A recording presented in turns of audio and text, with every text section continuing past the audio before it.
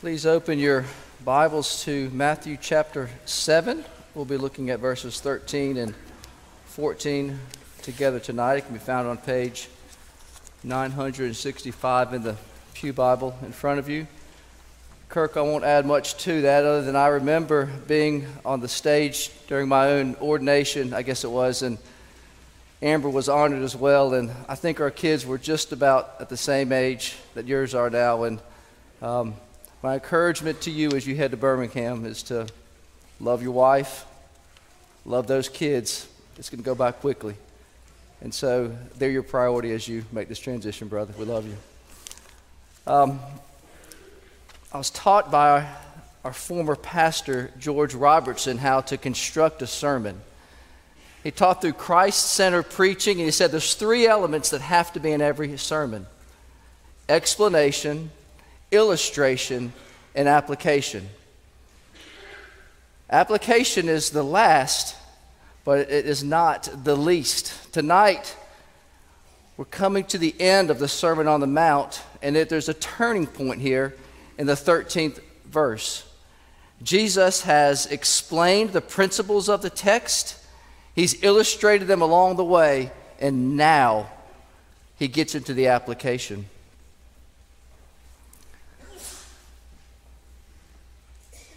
The disciples are the figurative fork in the road. Jesus is standing before them, and he's saying there's two diverging paths right here.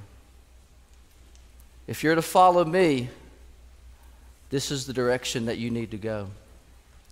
But before he calls them into action, he describes the different paths, knowing that by nature, we choose the path that the crowds follow. We choose the path of least resistance. We don't make decisions with eternity in mind. So Jesus pauses and describes the two paths before his disciples of all ages and says this, beginning in verse 13. Enter by the narrow gate, for the gate is wide, and the way is easy that leads to destruction, and those who enter by it are many. For the gate is narrow, and the way is hard that leads to life, and those who find it are few. Let's pray. Father,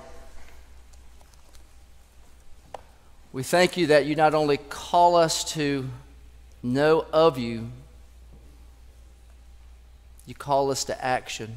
You bring us to certain points in our lives, and you not only tell us where to go, you call us into it. You give us strength for the journey. In these brief moments we have together looking at this text, would we be mindful of the journey that we're on and how we're to finish it well. In Christ's name we pray. Amen. It's about 10 years ago in a small town, Wildwood, New Jersey, on the southern shore of Jersey. 17-year-old girl walked out to her car, cranked the engine, and unbelievably, there was someone in her car. Even more, this someone had a gun pointed towards her. Now, while of course she was shocked at the moment that it happened, she immediately recognized the woman as Mrs. Nava. You see, the 17-year-old girl a few weeks ago gave birth to a child, and she knew that she was not equipped to take care of the child, so she put it up for adoption. And Mrs. Nava was one of the two families that it was supposed to go to, but actually went to another family over in Philadelphia. Miss Nava, with the gun pointed at her, said, drive to where that family is. I'm going to get my child. So the teenager took off and started driving. It was about a 2-hour car ride to get to where the family was. As she was driving along the way, she was doing what you'd be doing. You're looking at people next to you, hoping somehow to get the attention of another person. As she began to approach the Benjamin Franklin Bridge, which connects Jersey over to Pennsylvania, a congested bridge of sorts, she said that, I've got to do something. Now's the moment. I've got to get someone's attention. As she's driving over the bridge, she noticed a police cop was on the side. At that moment, with, I'm sure, adrenaline coursing through her veins, She grabbed the steering wheel, hit the accelerator like a needle through thread between two cars, and boom, slammed right into the police officer's car. And she got somebody's attention, all right. The officer came out with gun drawn. Ms. Nava was in the back seat, completely startled by the impact of the car, and she was eventually arrested and sent to jail for a number of actions that she had done. The police officer commented a few moments later about this young woman. He goes, most people in this situation, they just keep moving along. Most people, when they come to this fork in this road, this moment where they need to make this decisive decision to do something, they just pass it by. But not this young lady. When this moment came before her, she made a decision, and this decision likely saved her life. This is where we find ourselves in the text tonight. Jesus, for the past 2 chapters for the sermon, is talking about where life can ultimately be found. And he brings his disciples to this very moment, and he's saying it's decision time. Which of these 2 paths are you going to enter onto? To help you understand the paths, Jesus then begins to give descriptors that we might know which path to take, what to expect along the way, and what the ultimate destination of it will be. First of all, we're told that the path of Christ's followers, it begins with the narrow gate. One way to understand this idea of narrow, I think it's with the term, it's exclusive.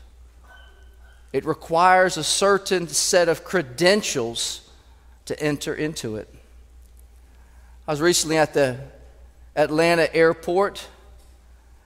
That airport, like any other airport, you walk up to it and there's glass doors, multiple doors. You get anywhere close to them and they just automatically open. It's so easy to walk into the airport. They're wide. No work is required at all. You get to that point and everybody's welcome. But you know what happens next? It's called TSA, right? And you start to walk and there's just this line, this single file line that serpentines and serpentines and serpentines and serpentines. It goes on and on. And you wait in that line, one at a time, until it's your particular time. And then you walk up. And the whole time you're nervous that you've forgotten something, but you walk to the front of the line and you go to the security officer. And he basically says, I need your credentials. At that particular moment, you need 2 things, right? You need a valid ID and you need a boarding pass to get any further.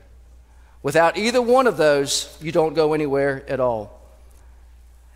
This, in part, is what Jesus is saying about the narrow gate. There are credentials that are required to get in. We've already learned what those credentials are at the very beginning of the Sermon on the Mount. Chapter 5, it says, "Blessed are the poor in spirit." This idea of poor in spirit, it's a spirit that says, I am undeserved of God's grace. I'm unable to make this relationship, this breach that's taken place between me and God, possible. So I'm no longer relying on my credentials. I'm relying on the credentials of another. It's not my pass that's going to get me in. It's the pass of another. If I had to push this illustration just a little bit further, I was with my son Jack to get onto the airport. So we're waiting in TSA line, the narrow gate, and they call us forward. And he's right about at that age where I'm not sure if he's too old to go with me or if he's supposed to wait by himself. He looks at me, I look at him. I don't know. Come on, let's go together.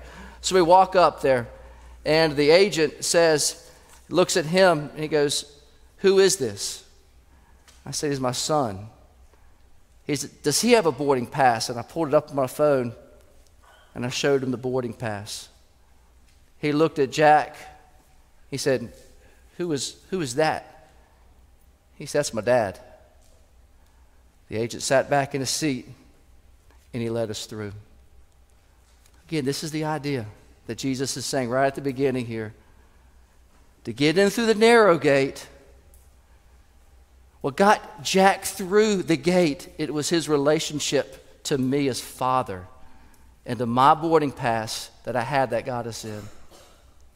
What Jesus says throughout the whole of Scripture is that the entry into the kingdom of God, it comes to this relationship with your Heavenly Father.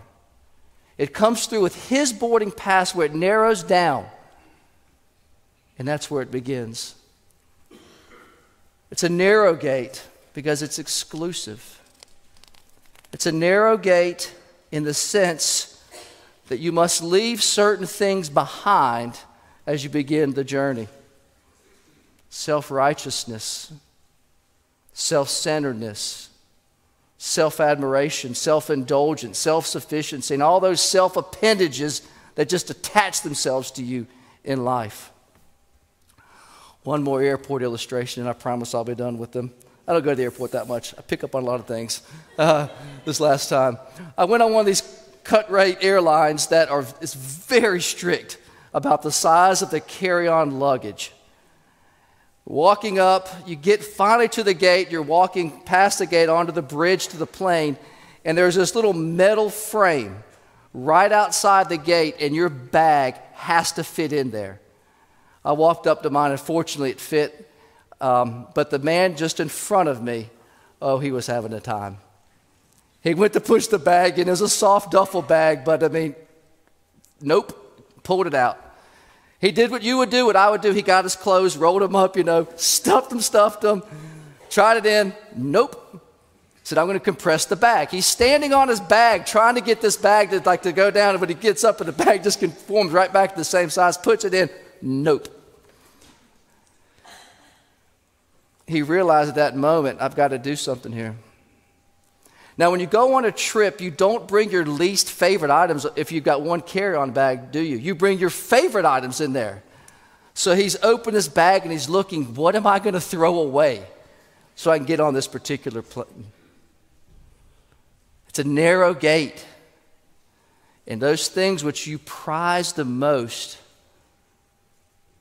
that is what the Lord is calling us to shed as we go on. He shed those items, he threw them away, and he was able to get onto the plane. At the beginning of our following the Lord, these former desires that we once had, filled with self, Jesus says, take those and dump them.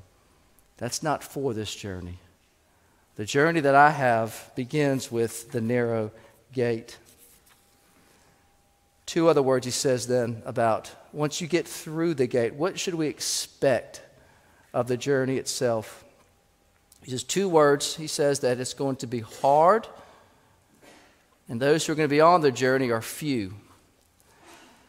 B.B. Warfield wrote an interesting article about this idea of few, and he was basically asking the question, was Jesus in some way trying to suggest that there will only be a few people who are in heaven, who are going to make it through?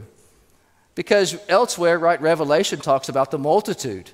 Matthew 8 talks about from east to west, people will be there flooding, more than we can actually count.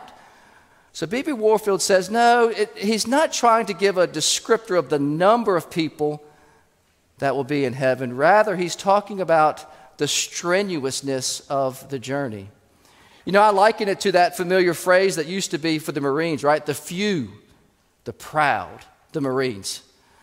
This branch of the military was not trying to give a quantitative assessment as to how many Marines there actually are. What it was saying is that in order to be a Marine, you better be prepared. It's just going to be strenuous. I think that's what Jesus was saying at this moment, that the journey ahead, it's going to be strenuous along the way. It says it's going to be hard. There's going to be suffering.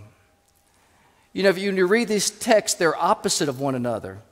Narrow gate, wide gate, easy, hard. And so you get to that point, and you got to think to yourself, okay, is the suffering that's being is there a particular type, or do only Christians suffer? Is that what it's beginning to describe? And if you're not a Christian, then don't expect suffering. Well, it takes about 3 minutes of watching the worldwide news to know that's not the case.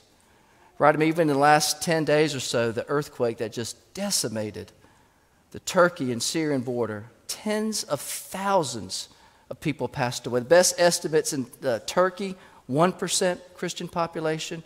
Syria, 10%. There is a type of suffering and hardship that will be common to all mankind. But it's here as if Jesus is saying that there's a different type of suffering that as Christians we are to expect. The suffering, the best I understand it, it is this battle that takes place between our flesh and the spirit. I read this week a quote about this war. It very much, I feel at times, captures my life. It goes, "This is a war of distortion. It seeks to make the most destructive things look tantalizing, desirable. It seeks to make the most wonderful things look unbearably boring. It seeks to make the most trustworthy things look unreliable. It seeks to make the one true fountain of joy look like a dry well and a broken cistern look like a spring of refreshment." I know exactly what that's talking about. That's this war that's taken place within the soul of a Christian. You know, in the 1600s, the best theologians of the world got together, and for 10 years, they labored over describing this war that has taken place in our lives. They use these words to describe it: continual and irreconcilable war that takes place between the flesh and the spirit. I remember this first time this idea of a continual war was presented to me as an evening worship service here 20-some years ago. That next day, I actually had a dermatologist appointment of all places, and I was at the dermatologist, and I was 23 at the time or so, somewhere right around there, and next to me must have been a man who was 83. He struck up a conversation with me. He said, "What are you in here for?" Talking to me. I said, "You know, believe it or not," I said, "I'm working out at a paper mill, and since I've gotten out, I sweat so much every single day, and my face is completely breaking out like I'm a teenager again. I was there to get acne medicine." I said, "I'm just so oily, I guess, the problem." He chuckled for a moment, and he rolled up his sleeve. And he had what must have been some form of eczema or something, and just red skin, flaky skin. He said, "My goodness, I wish I could have a little bit of that oil that you have." He goes, "My skin is so dry at this particular moment." And he laughed for a moment. He said, "How old are you?" I said, 23. He says, "I'm 83. Here we are both at the dermatologist." He says, "It's always going to be something, isn't it?" And I smiled. And I said, "That's exactly what he was talking about last night from the sermon." It's always going to be something in our lives. A continual battle that is normal Christian living, is that there is an irreconcilable, continual warfare taking place between the flesh and the spirit. And even more, that very group of theologians says, and there will be times where it appears that the flesh is actually winning. That means you're losing. It means you're struggling. It means it's dark and sin seems to be over. That's normal Christian living. If you get to the place where you don't know what that's like, where you wonder what that warfare is like, the question is not, are you maturing? The question is, are you battling sin as you ought? Because Jesus says that's what normal Christian life is like. The problem that I have with that, with this battle, is it challenges many of the values that I hold so dearly. I value comfort, not struggle. I value amusement, not musing over the inner battles of my life. I value light-hearted laughter and not deep reflection on the matters of repentance in life where the Lord needs to be working. And what Jesus is saying is that it's difficult. It's not an easy life. But in the end, it's what leads us back home to Him. Final point. Where does the road, the path that Jesus is describing ultimately lead to? I had a great time just reading through these two verses, and just the contrast between the two is so noticeable. When you read through them, it feels like you're more like you're at Diablo's than Vallarta. If you've been to Diablo's, what I love about Diablo's is you really don't have any choices. It's either you get a bowl or a burrito. You get chicken or beef. You get pinto beans, black beans, and that's pretty much your choices. The main. But you go to Vallarta's, right? You just have this massive menu this big, and I really don't even know where to begin. I just hand the menu to Amber. I say, I'll just get whatever you want. We'll just share it together. In the same way, this text tonight, it just is there's two choices throughout the entirety of it. It says there's two entry points, broad and near. There are no other gates. There's only two ways, hard or easy, but nowhere in between. There's two crowds, large and small, no median size. And finally, it says that there are two destinations, destruction and life, and there is no alternative.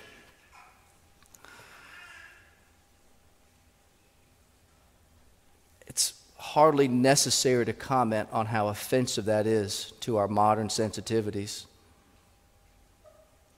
What Jesus confirms here, what the entirety of Scripture says, is that is the way of the world. That in the end, there's two destinations, one that leads to life and one that leads to death. You know, as I was thinking about this, and just, I'd imagine in the wisdom of God, knowing that we don't naturally think about the end as we should. Our mind does not normally begin with that thought.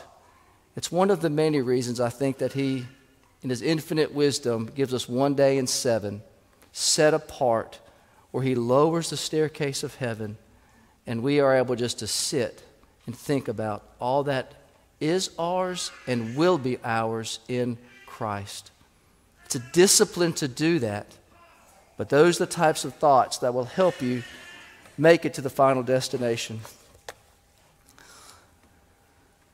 Not only are these thoughts needed, it's to remember that there is one before you who's on this path.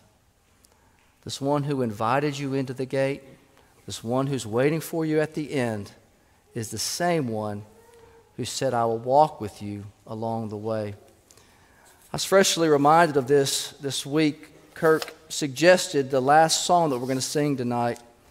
It's called A Narrow Little Road.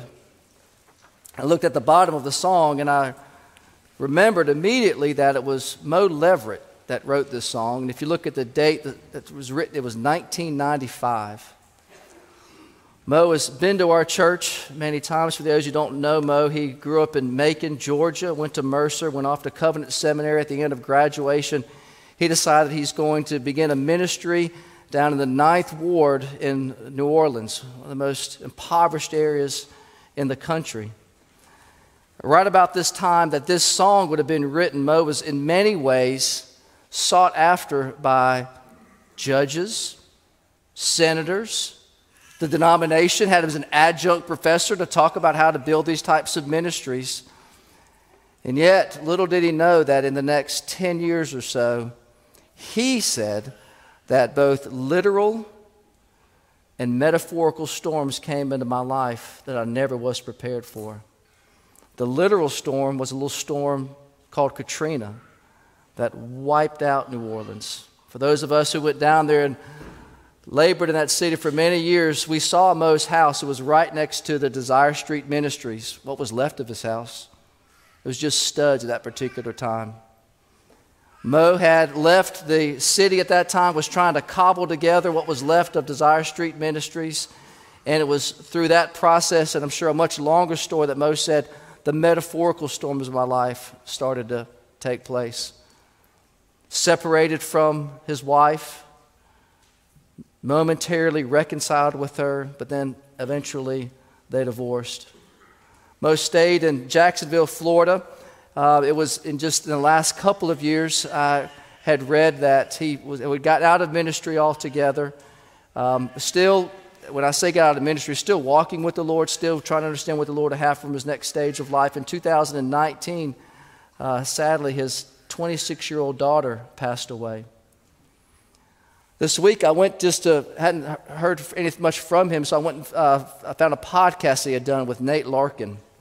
And he was describing these dark spaces of his life. And Nate Larkin, who came here a couple of years ago, asked him, goes, Mo, what has gotten you through these storms of life? And Mo said, there has only been one thing that has held me together through them. It's to know that on this road, on this path of Christianity, to know that my Savior walks with me along the way. That was just after his daughter passed away. I read this week that Mo actually had sensed a new call to go back down to New Orleans to start a new ministry. And it was right about that time that he began to essentially lose vision in one of his eyes. And even as right now, it's gone undiagnosed, and they don't know what the cause of that is. You know, I would not say that I know Mo Leverett. I don't know the suffering that Mo Leverett has gone through. Some of the suffering, he would say, came to me, and some of it I brought on myself. But I do know this road that he's describing.